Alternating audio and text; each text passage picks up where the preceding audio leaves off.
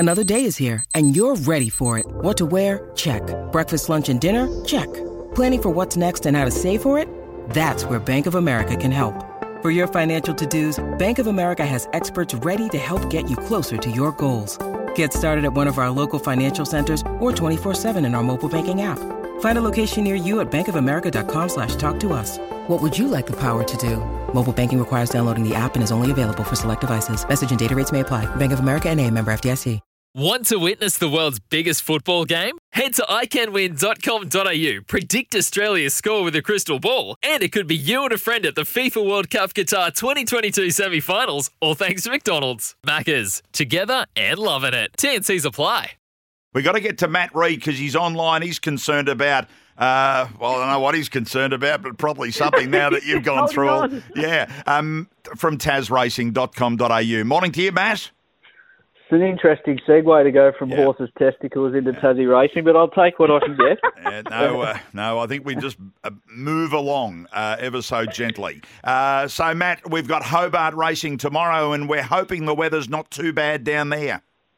Yeah, look, it's not brilliant. It's a bit wet, but we'll certainly get away in Hobart. We have had an indifferent start to the weekend. The harness meeting in Hobart last night was postponed about 2 hours before it was scheduled to start due to rain and the subsequent track conditions. So punters keep in mind that Friday Hobart program will now be run on Tuesday afternoon. Right. We do have harness racing in Devonport tomorrow night, but I've done the form for Hobart Gallops tomorrow, as you say, Andrew. I think based on the weather, we'll be looking at a 5 or 6 rated track. It does drain well down here in Hobart.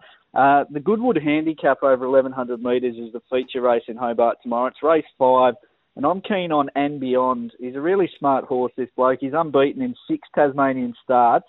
His only career blemish was an unplaced finish at Caulfield in July where he did start $5. He's trialled up super, he gets in on the minimum, and it's a race that they'll be keen to win to ensure a start in the Newmarket in just over a fortnight. He does hold a nomination with Launceston on Wednesday, but if he runs tomorrow, I'll be with race 5, number 6, And Beyond.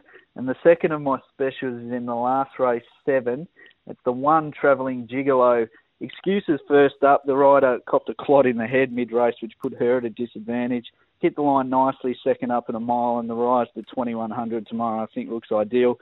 He's a 2-time winner in Hobart, and once over the distance, I think he's the progressive horse in a race where we sort of know what we're up against in that field. So it's race 7, number 1, Travelling Gigolo. Okay, so they're the 2 for Hobart. You can check out all the form at tasracing.com.au, and it's there for that rescheduled Tuesday harness meeting as well. Race 5, number 6, race 7, number 1 for Hobart Thoroughbreds tomorrow. Thanks a lot, Matt. We'll talk to you again.